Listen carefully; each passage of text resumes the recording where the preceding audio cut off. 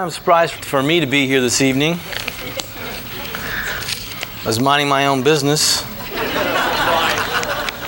Thursday afternoon, about 1 o'clock or so, Julie called me, Zach's wife. Said, Zach is very sick. Can you speak this weekend? That means you will speak this weekend. I said, of course, anything I can do to help out. But I said, did he ask for me? Yes, he asked for you. He says, well, how did he say it? She said, Gawker.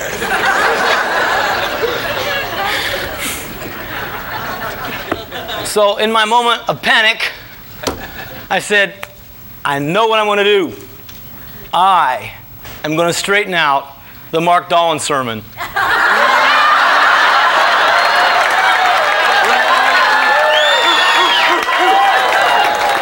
How many of you remember that sermon? Okay. I'm going to tell the truth, the whole truth, nothing but the truth. He who states his case first seems right, till the other comes and examines him. It's been interesting for me the past few weeks, now that I've become Mark's brother.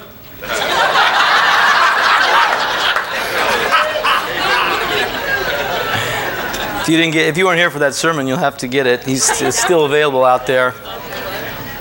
Now, he told the story about the monkeys in the zoo. Remember that? So I've been pestered about this story. They said, is the monkey story true? And I said, I don't know. Because I might have been over letting out the lions when that happened. But I asked my mother about it.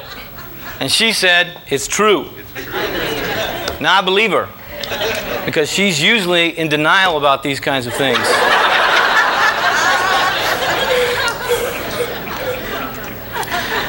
So my wife Irma went to a Hope Academy teachers meeting, and she was surrounded by a bunch of people and said, oh, so Kurt was so humane. I mean, he wouldn't kick the dog, but he would kick Mark. Right? I'm so humane. Kick Mark, not the dog. And then my poor wife besieged, how could Kurt have tortured Mark so? Because he didn't mention any names, the only brother that you know is me.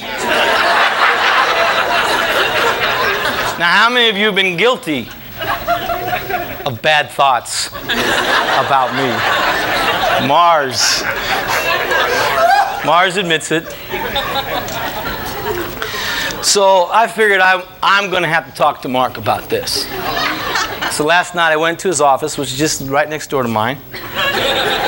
And he's preparing for junior high camp, so it's filled with his little henchmen. So I have witnesses. And I said, Mark, can you recall one incident when I kicked you? I have him on the shoulder, right? 10 people standing around. He thought really hard. He said, you must have. Yeah. I said, but can you tell me one specific time when I personally kicked you? He couldn't think of any, ladies and gentlemen. I said, can you remember one time, just once, when I tied you to a tree? When I locked you in the closet? Or when I tried to drown you? He can't think of any, ladies and gentlemen. But he says, you did hold the rope one time. I said, that's true. I did hold the rope once. But then I asked him, who do you think the brothers tortured before you were born? He's baby brother. Okay? He's 7 of 8. I'm 4 of 8. Okay? So we were thankful. I was thankful that Mark was born because my mantle passed to him. So I always had a small bit of compassion for him. In fact, he mentions one time when I showed him some compassion. You know how kids can be, make fun of you all the time about everything. You know how it is. So my brothers were sitting around making fun of Mark, as usual. So Mark remembers this. I don't remember it. But he says that I came over and put my arm on him and said, Mark, does it hurt your feelings that they're picking on you? And Mark said, I have no feelings.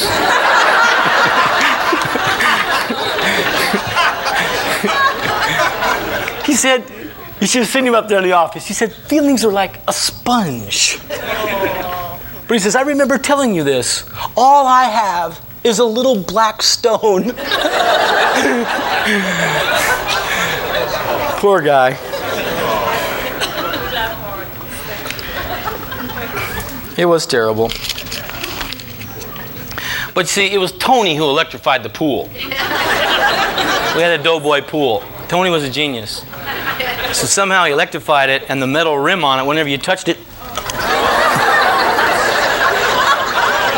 So it was a lot of fun to invite friends over and say, go look at the pool. But it wasn't too funny when we went out there one time and saw one of my mom's friends stuck to it. And we did have, I did say, Mark, now I did throw Bernie on you. Bernie.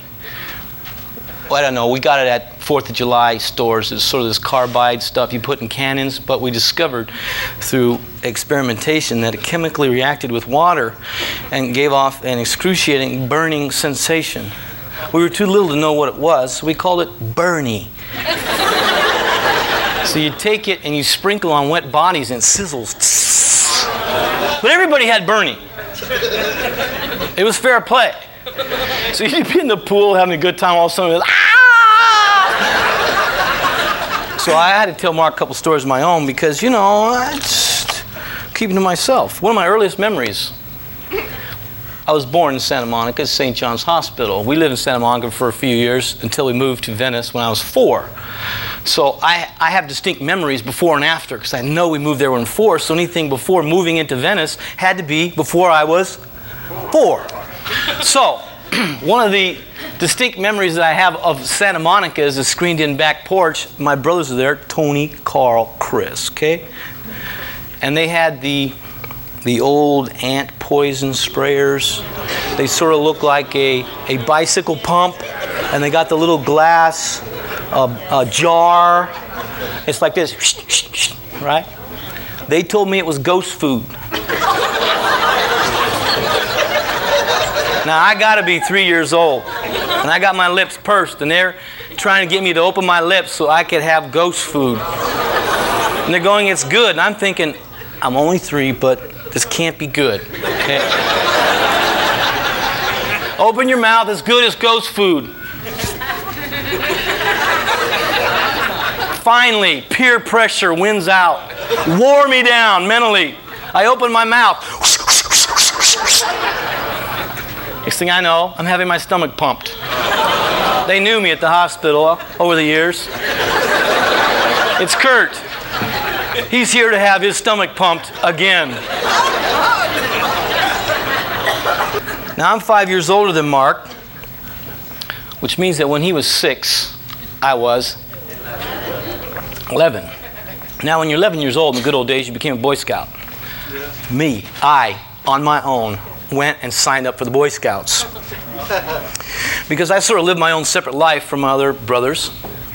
It's part of what peer socialization does. When they separate you and put you in classrooms all separated by yourself, you develop your own little world of friends. And I had my own interests and my own things that I wanted to do. And I wanted to hike, and I wanted to go camping, and I wanted to go fishing, and things like that. So I joined the Boy Scouts. Now, they'd make fun of me because you wore those silly uniforms, those big green socks that no one ever wore with those little red things on them. They were hideous. But I didn't care.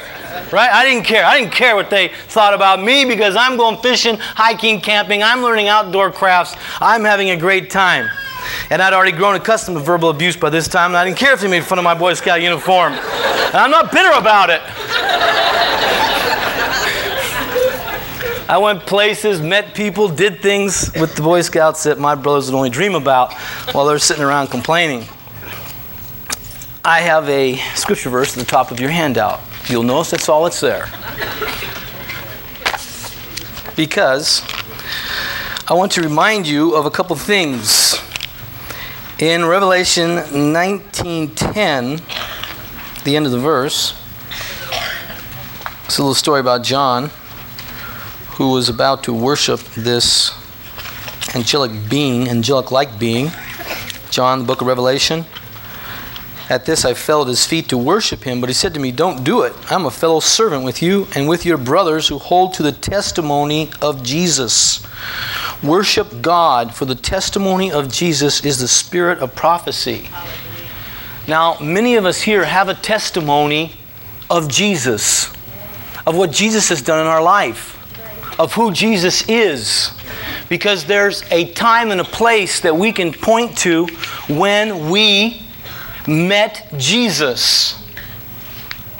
Now, sometimes you say, I was raised in church, I've always been a Christian. But there is a time that you know when Christ became more than just a storybook personality, to where he came alive and real and had a lasting impact in your life. Now, it's the spirit of prophecy. So I want to prophesy to you today.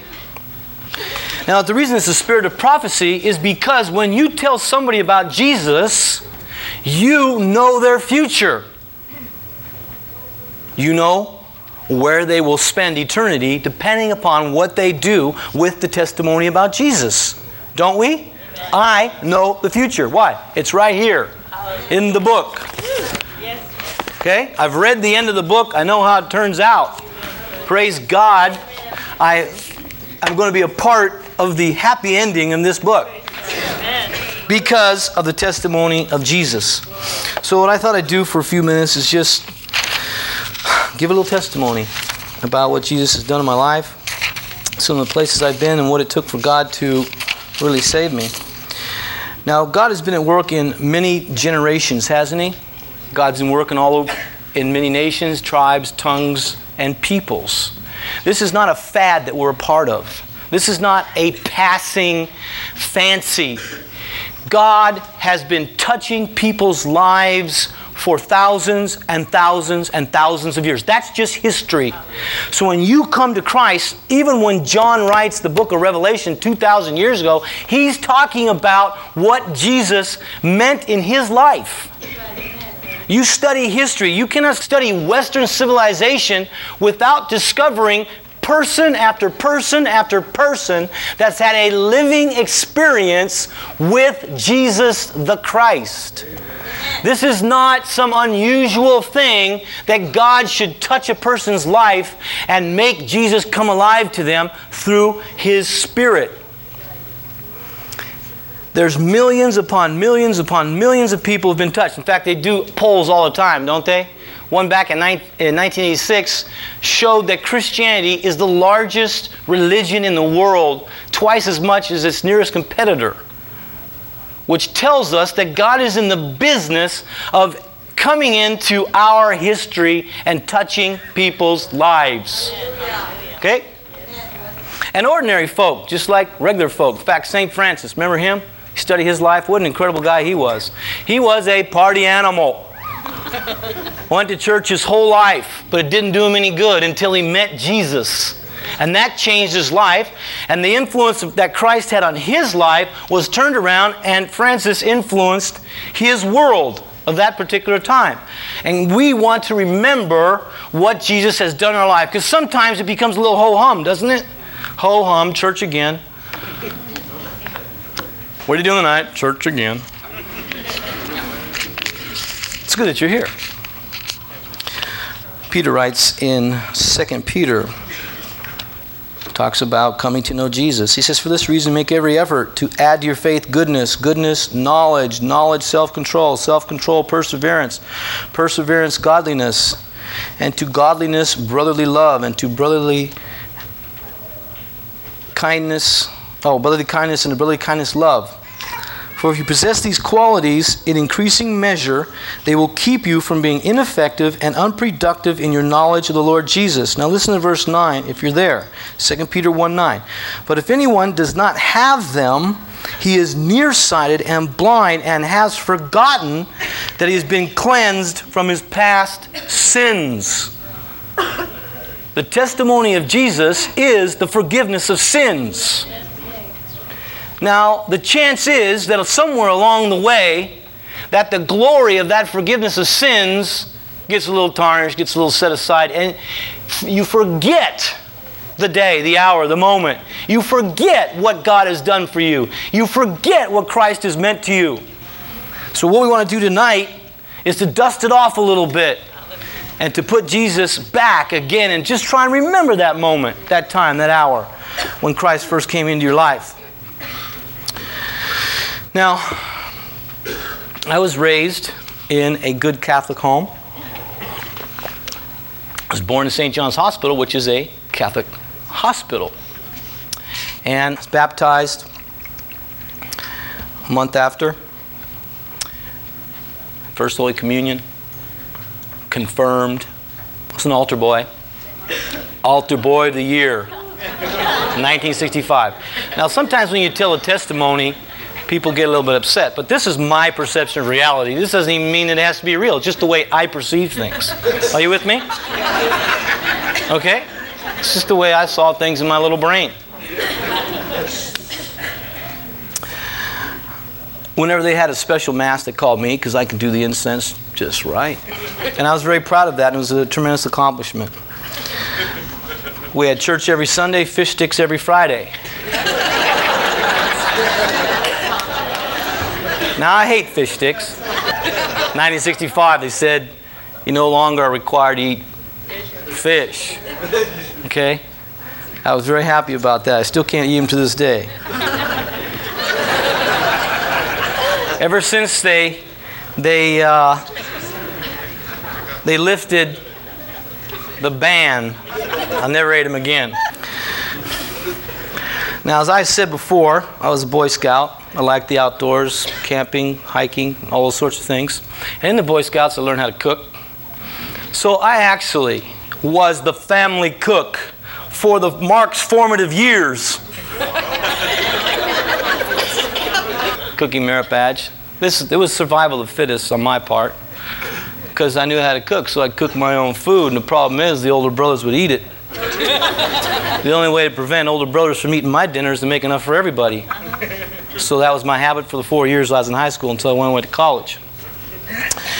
So I sort of led an independent and separate life from my older brothers in those ways. And when I went into high school, Catholic high school, I was in the water polo team, swim team, water polo captain, things like that. Now, it was one of the guys on my water polo team who actually introduced me to pot. So it doesn't take a lot of people to corrupt you. All right? It doesn't take a lot of people to lead you astray. It takes one person. It took one person to lead me astray. Now, back in those days, marijuana was a severe crime. In Texas, it was a capital offense.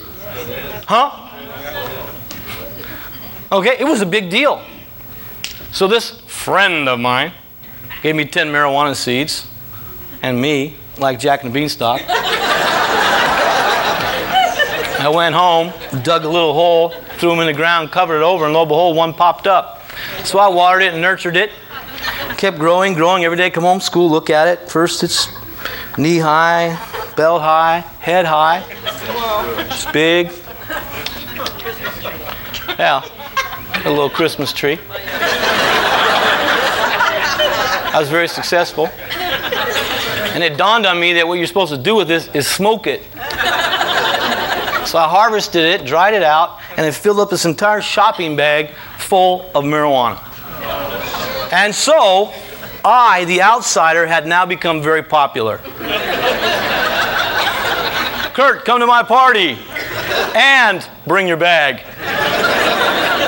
Jing, jing, jing. Kurt, come to my party. Bring your bag. We're going to have a purple tornado. That's sort of, because my mom always listened in on the phone, so you couldn't say, we're having a party. You had to say, we're having a purple tornado or something. See? So, you know how one thing leads to another? They say it doesn't, but it does. I knew that people said one thing leads to another, but I didn't believe them. But one thing leads to another, and pretty soon you graduate from marijuana to all sorts of pills, and we began taking mescaline and psilocybin and LSD and all sorts of things like that. So I'm leading this double life, this Eagle Scout. I'm by now an Eagle Scout. I've risen up to leadership positions in our whole entire district. I'm going to national jamborees. I got lost at the national jamboree because I was so high one time.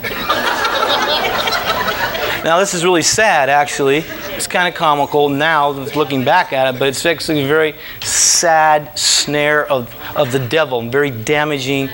And I'm so glad for the testimony of Jesus that it saved me from that. I'm very, very happy about it. So I graduated from high school when I was 17, went up to Humboldt State University in Northern California. The freedom was way too much for me. No one to tell me what to do, no one to tell me where to go, when to get up. And there's just the wrong kind of people up there. So we would take acid before class, 45 minutes later, out the back door into the woods, these huge, massive redwood forests, which were great. We'd walk through there thinking, we're the hobbits.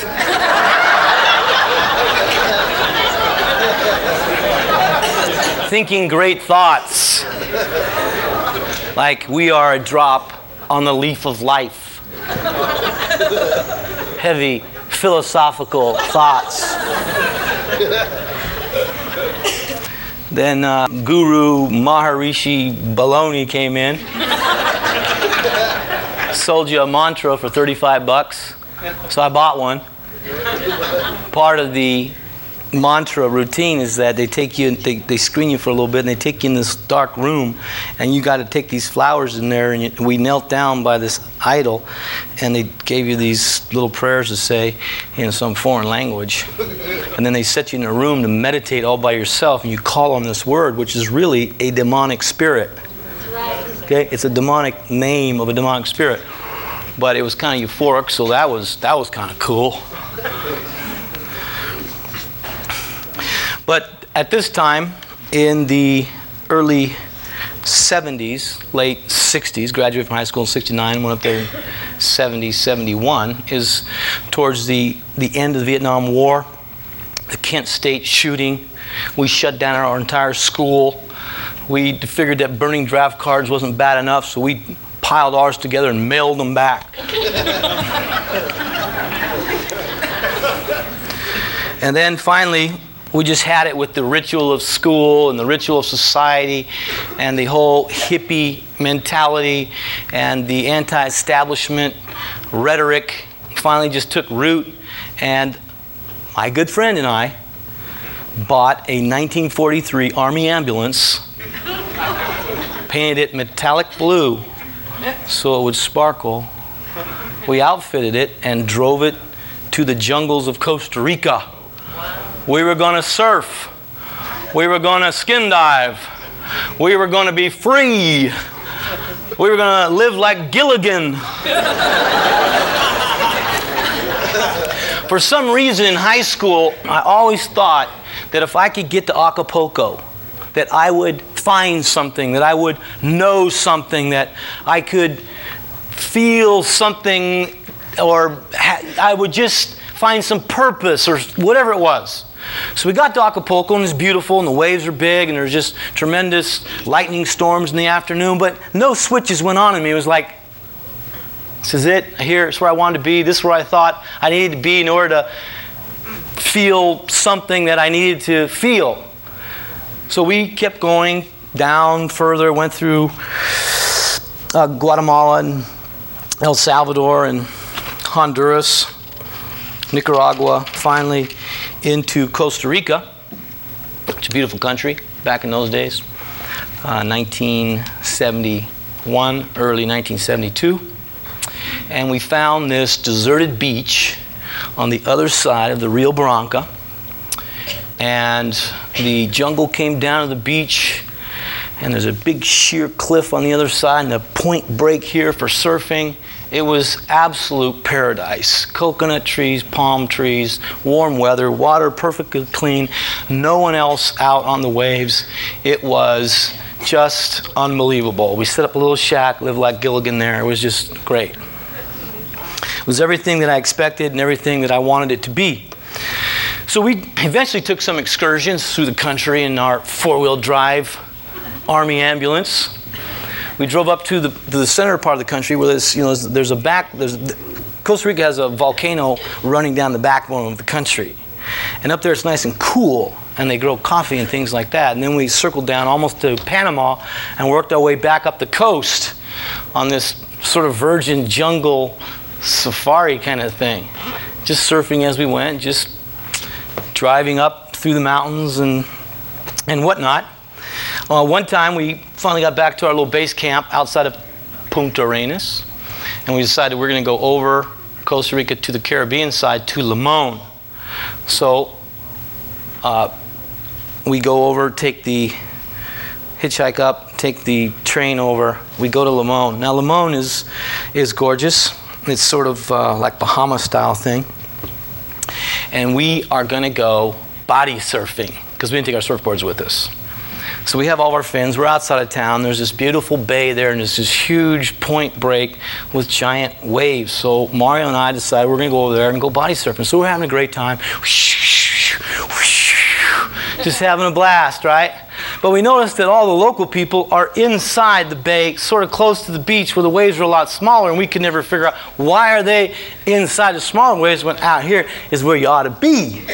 So this sort of winds changed, tides, and so we came in, that flattened out, and we asked them, I said, how come you guys aren't out there where the big waves are? And they said, oh, there's too many sharks. Oh, thanks. We were out there like shark chum. So there was an American we met over there on the train on the way down who posed himself as a Green Beret and said that if we would put him up for the weekend and take care of him, then on Monday he'd go to the bank and pay us back. And being the kind, generous people we were, said, fine, there's no problem, you stay with us and we'll take care of it Monday. So Monday came and we got up and went body surfing. Lord spared our lives, didn't know it. Came back and he'd stolen everything. He'd taken everything we had, my camera, all of our money, everything that was in the room, and vanished. The only thing I had was one little traveler check in my pocket, which was just enough to pay for the hotel room and the train ticket back to San Jose, which is the capital city of Costa Rica. And then we hitchhiked down to our little beach with not a penny in our pocket. So it only cost you a nickel for a bottle of milk. So we go in and look at the bottle of milk.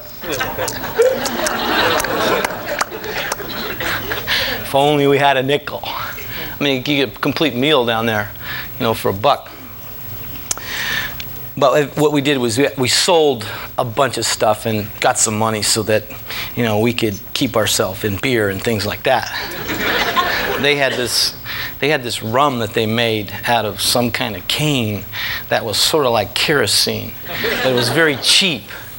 And it actually was to our benefit that we used to while away our hours down there at Manuel's saloon because we met the commandant of Punta Arenas there. And he was sort of our little bit of a friend. Because when we got thrown in jail, they suspected us of being drug smugglers. Me. Impossible. So anyway, they threw us in jail.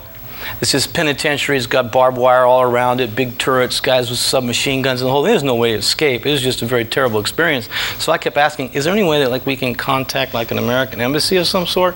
No, you can't do that. We're in there Monday and Saturday. They're saying, you're going to go up to San Jose Penitentiary and everybody up there is homosexual. And we're going, that is not for us.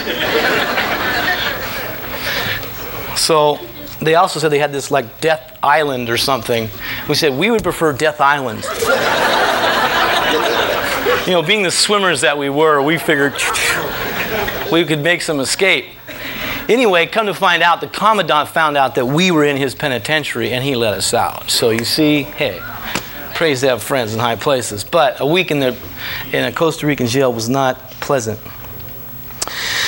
Anyway, I stayed a certain amount of time down there, and there was a guy named Murphy. We called him Murfito, but he was about this tall. Now Murfito means little Murphy, so it was kind of a joke. Huge. He was bigger than Barry. Anyway, Murphy and I decided we're going to take this exploration of the southern coast. We're just going to go until we couldn't go any further. So we would swim around jagged cliffs and walk down beaches and through jungles just to see what we found. So we were sitting down there and taking a break, and I thought, this is paradise. But I still feel a nagging emptiness within me. I still feel a hollow, restless loneliness deep within me. I said, Murphy, it feels like I got this huge umbilical cord attached to me and I can't get free of it. I don't know what it is. Murphy didn't have any solution. It was kind of depressing to be in paradise, to be where I wanted, to have all the freedom that I ever wished I could have, that no one tell me what to do, no one tell me where to go, be exactly where I wanted, and still feel weighted down, inside empty and hollow. It wasn't too long after that, I met a guy from New Hampshire, because gringos stick together. They didn't know a lot of Spanish then, so it was like, it's good to speak English to somebody. So he was from New Hampshire. It's becoming spring. He needs to get back because he's got a business that only is seasonal and he's got a crack on it. But it's about a 2-week drive back to New Hampshire. And I'm thinking, this is so odd that I am restless and bored in paradise. So he said, I got to fly back to New Hampshire. I said, I will drive your van back, because that's the sort of thing I had, and I was feeling like, it's time for me to move on. Maybe I need the mountains. Maybe I need a change of geography. This isn't it. This did not do it for me. Maybe I need something else. So he gives me a map to his house, keys to his van. He flies out, and I am on my way to New Hampshire. And on the way, I pick up these 3 hippies who had been down in South America. Now, they were ugly. They had hair down their knees. They were bad looking. But birds of a feather flock together. I only had hair down to here, a little scroungy goat beard. So we're on our way. They're going to Texas. So they're glad. 1 ride all the way to Texas from Costa Rica. Can you believe it? Is that striking it rich? So on the way, we go up through Nicaragua, beautiful country. You could drive through it in those times. It was fabulous. Went to Honduras, and we met a couple of other guys that were hitchhiking from Peru, Peruvian guys. So I picked them up. We have 6 people in this van, and we're making our way up. We come in El Salvador. We're going out of El Salvador. Now, a lot of these little countries are real small. So you got to go out of one into another. They have a customs building on one side of the border, and on the other side, another customs, because you're going out of one nation into another. So they have to inspect you going out of their nation to make sure you're not smuggling drugs or whatever. And then they have to inspect you coming in the other one. So and El Salvador is very picky. Boy, they had to check everything. It was almost like strip shirts, the whole car, take everything out of it, which we were thankful, because we got to throw all the junk away and trash, bananas and coconuts and things, and we got to restack it nicely, and we just figured they were helping us, so that was good. We go into Guatemala. It's a little rural border crossing, and they're not going to let us in because our hair is too long. You can't come in. Now, Guatemala is very conservative. I don't know if it still is, but it certainly was then. You can't come into Guatemala because your hair is too long. And we said, look it. Here's a picture of Jesus right here. He had long hair. And they said, but you're not Jesus. So it was siesta time. They just closed up the border and went home, left us there. So we sat there not knowing what happened for a couple hours. Finally, we decided, hey, we got to go back and find another way into Guatemala. We're kind of stuck here. So by this time, there'd been a shift change in El Salvador. We come back in there. They don't know where we've been. What is this problem that we're having, right? So fortunately, I got the Peruvian guys there who explained to them that we were rock stars, and they let us in. So we go about another 50 miles down the road to another border crossing, and this one is brand new. It's got huge barbed wire fences, it's got gun turrets, it's got cement walls around the whole thing, and it's huge. So I'm thinking, they wouldn't let us through little country border. They're not letting me through this one, right? Now, by accident, we went in the wrong way. Gringos, right? Went in the wrong way. Every bell, every whistle went off. Every turret, every gun, every officer. I know, we're going to jail. We're going to die in rotten Guatemala. We're never getting out, right? And we're just going, stupido, gringo, stupido, gringo. So they thought it was kind of funny. And they actually stamped our passports and let us in. I couldn't believe it. Yeah, we're just dumb, and just let us in, okay? So anyway, we're going out of Guatemala. This is going somewhere. Stick with me, okay? Don't get lost. We're going out of Guatemala. We're all lined up there. 6 of us. 3 of these horribly looking guys, 2 Peruvian guys, and me. And we got all of our passports lined up. The lady is yelling at us. She's just yelling at us. I'm thinking, why is she so rude to us? And she's just saying all sorts of stuff. And I'm going, what's wrong here? And I realize that she thinks we want in. She's not letting us in to Guatemala, right? She thinks on the way in, because she can't believe we're in the country looking like we do, right? So when I realize that she thinks we want in, we're going, hey, we're just yelling back and forth. We're screaming at each other, calling everybody names and the whole thing, right? She's furious. She's furious about this whole thing. Finally I say, listen, we want out. Boom, boom, boom, boom, boom, boom, boom. Get out of here. Never come back to Guatemala. We never want to see you kind around here again. No problem. Now, there had been a soccer war. So usually the customs stations are right close to each other. You got one into another one.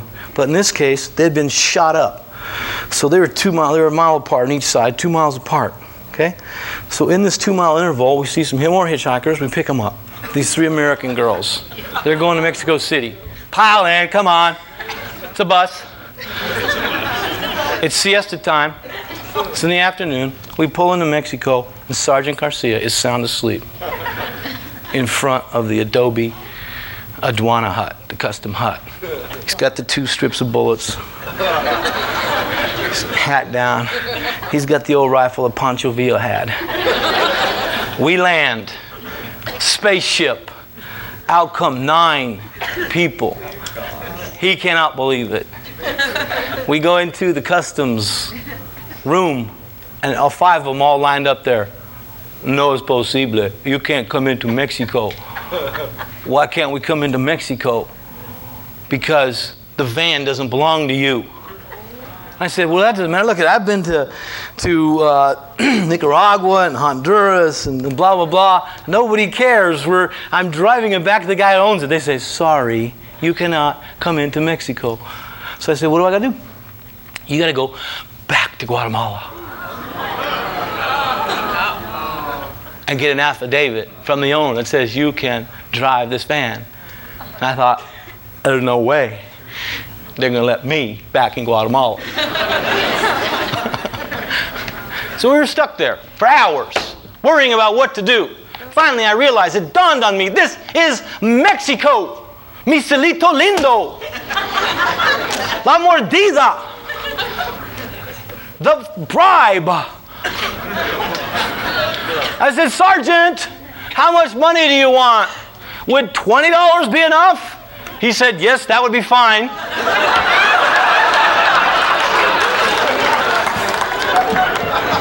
Went back into the customs office. They all lined up again. Now it's mi amigo. In we go. Mexico.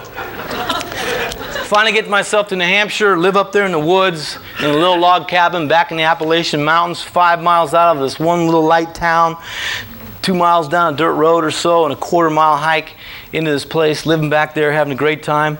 It's so rural back there, you feel like you'd see Sasquatch. They have berries and all sorts of things. Berries, not, you know what I mean, right? Blackberries, blueberries, raspberries. It was beautiful. I learned a lot back there.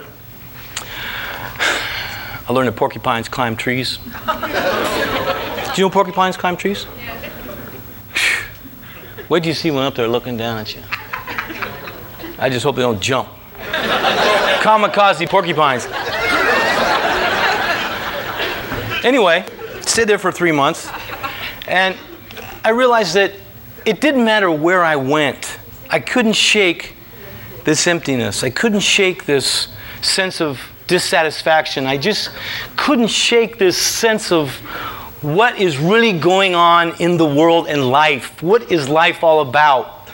I'd been in the south, I'd been in the north, I'd been in the east, I'd been in the west, I lived in the ocean, I lived in the mountains, and it's still there. Everybody's the same, everything's the same. And now I finally realized that life was meaningless, that there was nothing to life. And I was making plans to go to Alaska, the last great frontier. I thought if I could get to Alaska, I'd find it there. But then I realized, you know what? I haven't found it yet. I'm not going to find it anywhere. There's nothing to find. So I had this dark secret that I had learned in all this traveling, that really life meant nothing and there was no answer, and we're just here to go for the gusto. So I figured I'm going back to Los Angeles. Got back to Los Angeles, Venice, where I'm from, and I figured my life philosophy would just be go for the gusto. Party until you drop. Every kind of illegal and immoral kind of thing, that's just the lifestyle of the hippie. Right? And even that's just a drag. Really, it is. You know? Try and cheer yourself up. So I got involved in paddling outrigger canoes. Anybody here paddle outrigger canoes? Yeah, they got teams up and down the coast here, those Hawaii 5-0 kind of boats. They got a 6-man team, and they paddle. Now, back in those days, I was doing carpentry work, much stronger than I am now. Mere shadow of my former self. But for some reason, this little team we had thought that we were supposed to win. So we were actually the third boat in all of California our very first year. So we were chosen to go with our first boat to race in Molokai outrigger canoe race, which we would paddle from Molokai Island to Oahu. Now it's about 50 miles or so, and Diamond Head looks like a pinpoint all day. How come it doesn't get any bigger? I mean, you're out in the middle of the world, right? When you're out in the middle of those two islands, you're out in the middle of the planet. Never getting any bigger. We actually did pretty good that year.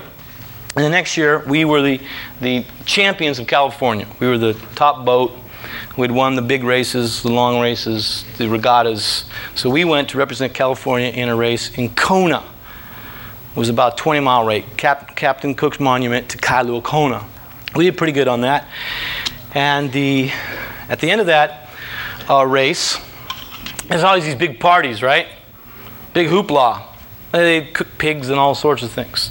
It's actually a lot of fun, but what should have been a joyous occasion was really kind of depressing for me. It was just like, it was so odd. It was like I almost felt like crying for some reason, because this restless emptiness that I couldn't get a hold of was just like, gosh, I should be so happy, but it's just there. And so being the happy-go-lucky guy I am, I cheered myself up, put on my happy face, went back in, and, joined the party. So my plan was to go visit some friends of mine in Kauai. So we went island hopping, 3 of us. Ended up in Kauai. There were some old party goers from back here, so this is going to be great. I had my flashlight full of marijuana that had grown.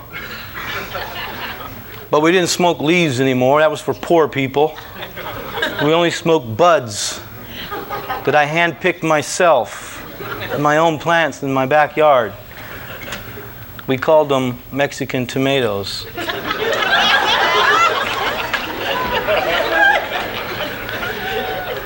Anyway, my plan was to see Kauai, to see the waterfalls, go to Hanalei and up to Polihali and Waimea Canyon, the whole thing. Have a great time, tour guide's car, the whole thing. We get there, girls meet us at the airport, and they got these long dresses on, which is quite unusual for Hawaii. And they had this bumper sticker on their car, "The King is coming." And I said, "You didn't have to announce my arrival." Now, I know I said the wrong thing. I can just feel it right down my backbone. Not the right thing to say. Right? Now, these girls have been changed. Okay? They wouldn't even let us stay in the house with them. We didn't understand it. We were nice boys. Right? They said something about, "It's a bad witness." I couldn't relate to that language.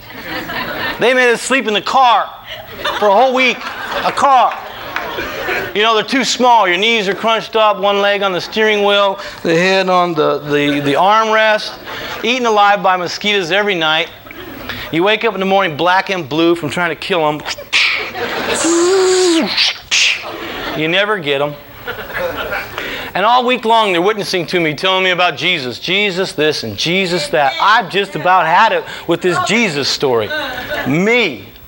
I was obnoxious and mean to them, if you can believe it. Because, you know, I was raised in a Christian environment. I knew more stories about Jesus than they did. They tell me a story about Jesus, I'd tell them a story about Jesus. They'd tell me one, I'd tell them one. I knew more about it than they did. And I said, but they're so different about it. It means something to them. To me, it's just stories. It's just Jesus, yes, died on the cross with sin, rose again from the third day, suffered under Pontius Pilate, virgin birth, whole thing. I could repeat it. It meant nothing to me. But they were so insistent about it. They were so changed. It impacted them in such a way that was so noticeable that it intrigued me. So I was there Monday, Tuesday, Wednesday, Thursday, Friday. We're going to go camp out at Polohalli Beach. It's on the dry side of Kauai. It's a huge Sahara Desert beach. We meet these guys in the campsite. They got warm sake and Primo beer. Now you don't mix sake and Primo. Okay? It's a deadly combination. I woke up the next morning. My brain was leaking out my ears. My head spinning. Railroad trains crashing in my head. I said, I gotta walk it off. It's cool in the morning. Why? I said, I'm gonna walk down the beach. The beach is probably a half a mile. This is the Sahara Desert beach, okay? Get down there. I just collapse, fall asleep. I wake up, it's high noon. It's 1,000,000 degrees. The sand is like lava.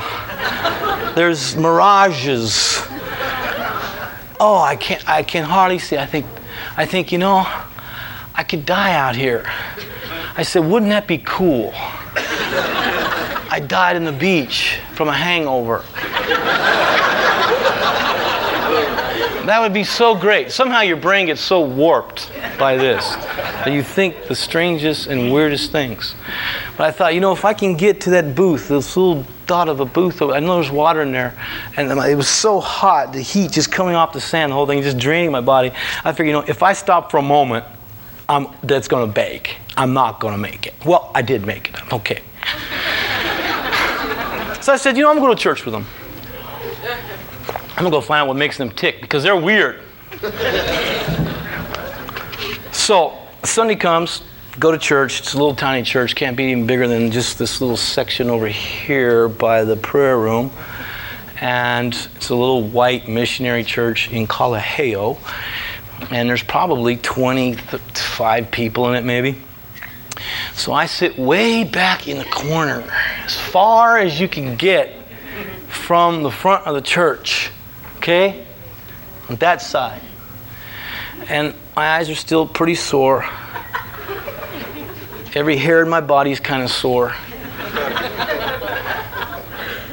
And they start playing this hillbilly music, this I'll fly away, oh glory. They had tambourines and guitars, and everyone's waving their hands, you know. And I said, I've never seen anything like this before.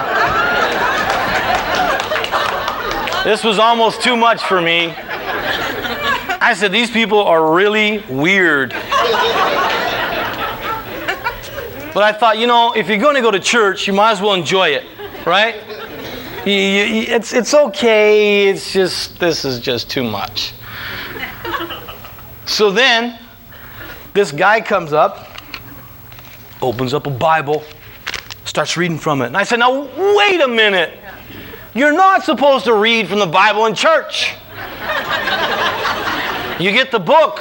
Tells you when to stand, when to kneel, when to sit, and that kind of thing. And I said, now, son, there's a real problem here.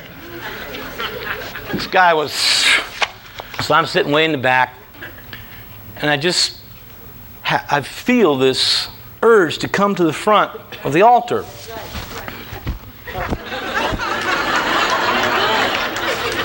I'm not going up the front of that church. What do my friends think? And then this little voice would say to me, I'm having this conversation, it's kind of an odd thing, right? This give and take. This little voice would say, you never did care what your friends thought. I thought, well, that's true. And I say, well, I haven't traveled as far as I want to travel. The little voice would say, you've traveled enough to know that travel won't satisfy you. That's true. And I say, heroin. I need to take heroin. Heroin is what I'm looking for. I just haven't crossed the line over yet. I've done everything but that. And I know that if I hold out for some more drugs, that's what I really need. And the little voice said, you know that you've done enough drugs to realize that drugs aren't the answer. I said, you got a point there. Just went on and on like this, right? Finally, I realized that why don't I do Jesus, right? What's wrong with Jesus? It was just, I knew it was Jesus. And I finally said to myself, I'm going to do this. But because of my training, you don't just get up in church and walk to the front of the church, right? So now I'm sitting there going, now what do I do? I'm stuck back here. I feel like I got to get to the front of this church for some reason. This is really what I got to do. So finally, the guy closes the Bible and says, look, if anybody wants more of Jesus, come on up here to the front of the church. I thought, that's me. I'm on my way. So I got two friends next to me, traveling companions. And I said, did you hear what the man said? Let's go to the front of the church and have Jesus.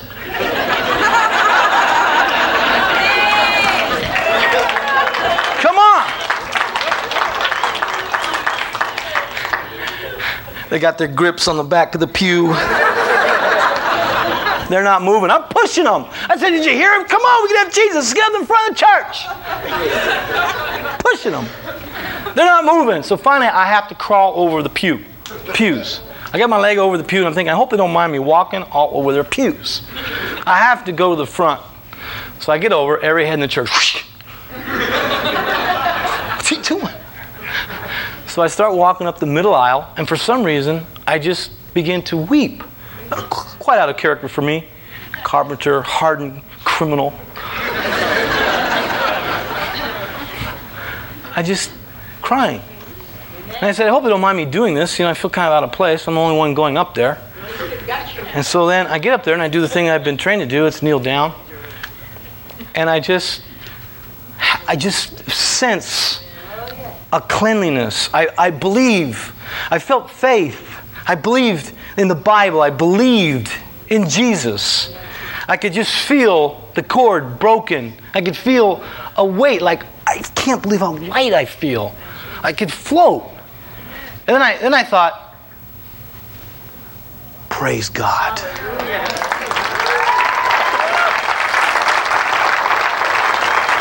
I lifted my hands. I said, praise God. And then I went, uh-oh.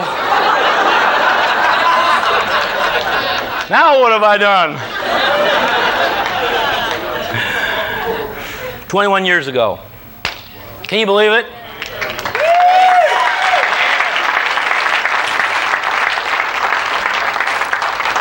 And I'm still happy about Jesus. I'm so glad every day. I'm still glad because you know what? I'm older now. I have 25 years of life to look at, and I've seen the people that I was in association with in the drug world, and a lot of them are still tangled. I got friends that are dead. I got friends that are in prison. I got friends who have lost their families. I got friends whose lives are destroyed by drugs. And I'm the weird one. You figure that out. I am the white sheep of the family. It's so strange to me. And I'm so grateful every day for the testimony of Jesus.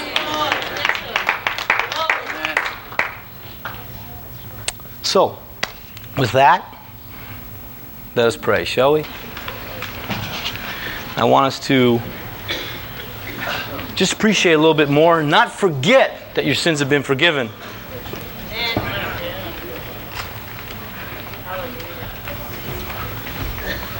Let's pray for a minute, shall we, church? Lord, we thank you for this evening. We thank you for this testimony that you've given many of us. I've heard so many testimonies, Lord, from Alan, from Barry, and from so many different people, George, and Lord, we all have different stories about how you're working in our lives. And you continue to work year after year. We're grateful for that. I pray, Lord, that if someone has tarnished that testimony, that they would take it out and shine it up. Lord, if it's laying in a corner somewhere, that they would pull it out. Remember the sins that they have had cleansed. Lord, we ask you to touch our hearts right now. Because I want to ask you, if you're here tonight, just like they asked me, do you want more of Jesus? Do you want Jesus in your life? It's that simple. It takes it out of the book and puts it in your life. It's no more just stories. It's no more just words. It's no more just some myth or legends. It is true. God has been touching people for thousands of years. It is not a fad. It's not a new thing. This is reality. This is what Jesus came to do. It's the testimony concerning the forgiveness of sins in Christ. And if you have never said, Jesus, I want you in my life, I want to give you that opportunity right now. Maybe you've gone to church your whole life. Maybe you said prayers even. Maybe you were baptized. But you've never personally said, Jesus, I want you. You will never find what you're looking for anywhere else. They're dead end roads. They're dead ends. And you can find the road Himself, the Lord Jesus. I'm going to ask you just to say, that's what I want to do. Just raise your hand wherever you are. You said, that's what I want to do. I don't care what anybody else says. I don't care what my friends say. I want Jesus. Anyone here tonight? Anyone here? Just raise your hand real high so we can see it. Anyone at all? Don't fight God. Don't put it off. Don't wait for another day. Don't wait for a better chance. If you hear that little voice speaking to you, say, that's what I'm going to do. I'm going to obey that call. Anyone at all tonight? I'm going to give you a moment. How many of you have a testimony of Jesus tonight? Raise your hand. Declare that. Say, I have a testimony of Jesus. For how many of you is it a forgotten thing? And you need it to be freshened. How many want it to be a new thing, a fresh thing? All right. You got a song for us, Alan? Alan's got something for us. Let's stand, shall we? And let's present ourselves before the Lord. Let's ask the Lord to renew us with a new sense of urgency to impart the testimony that we have.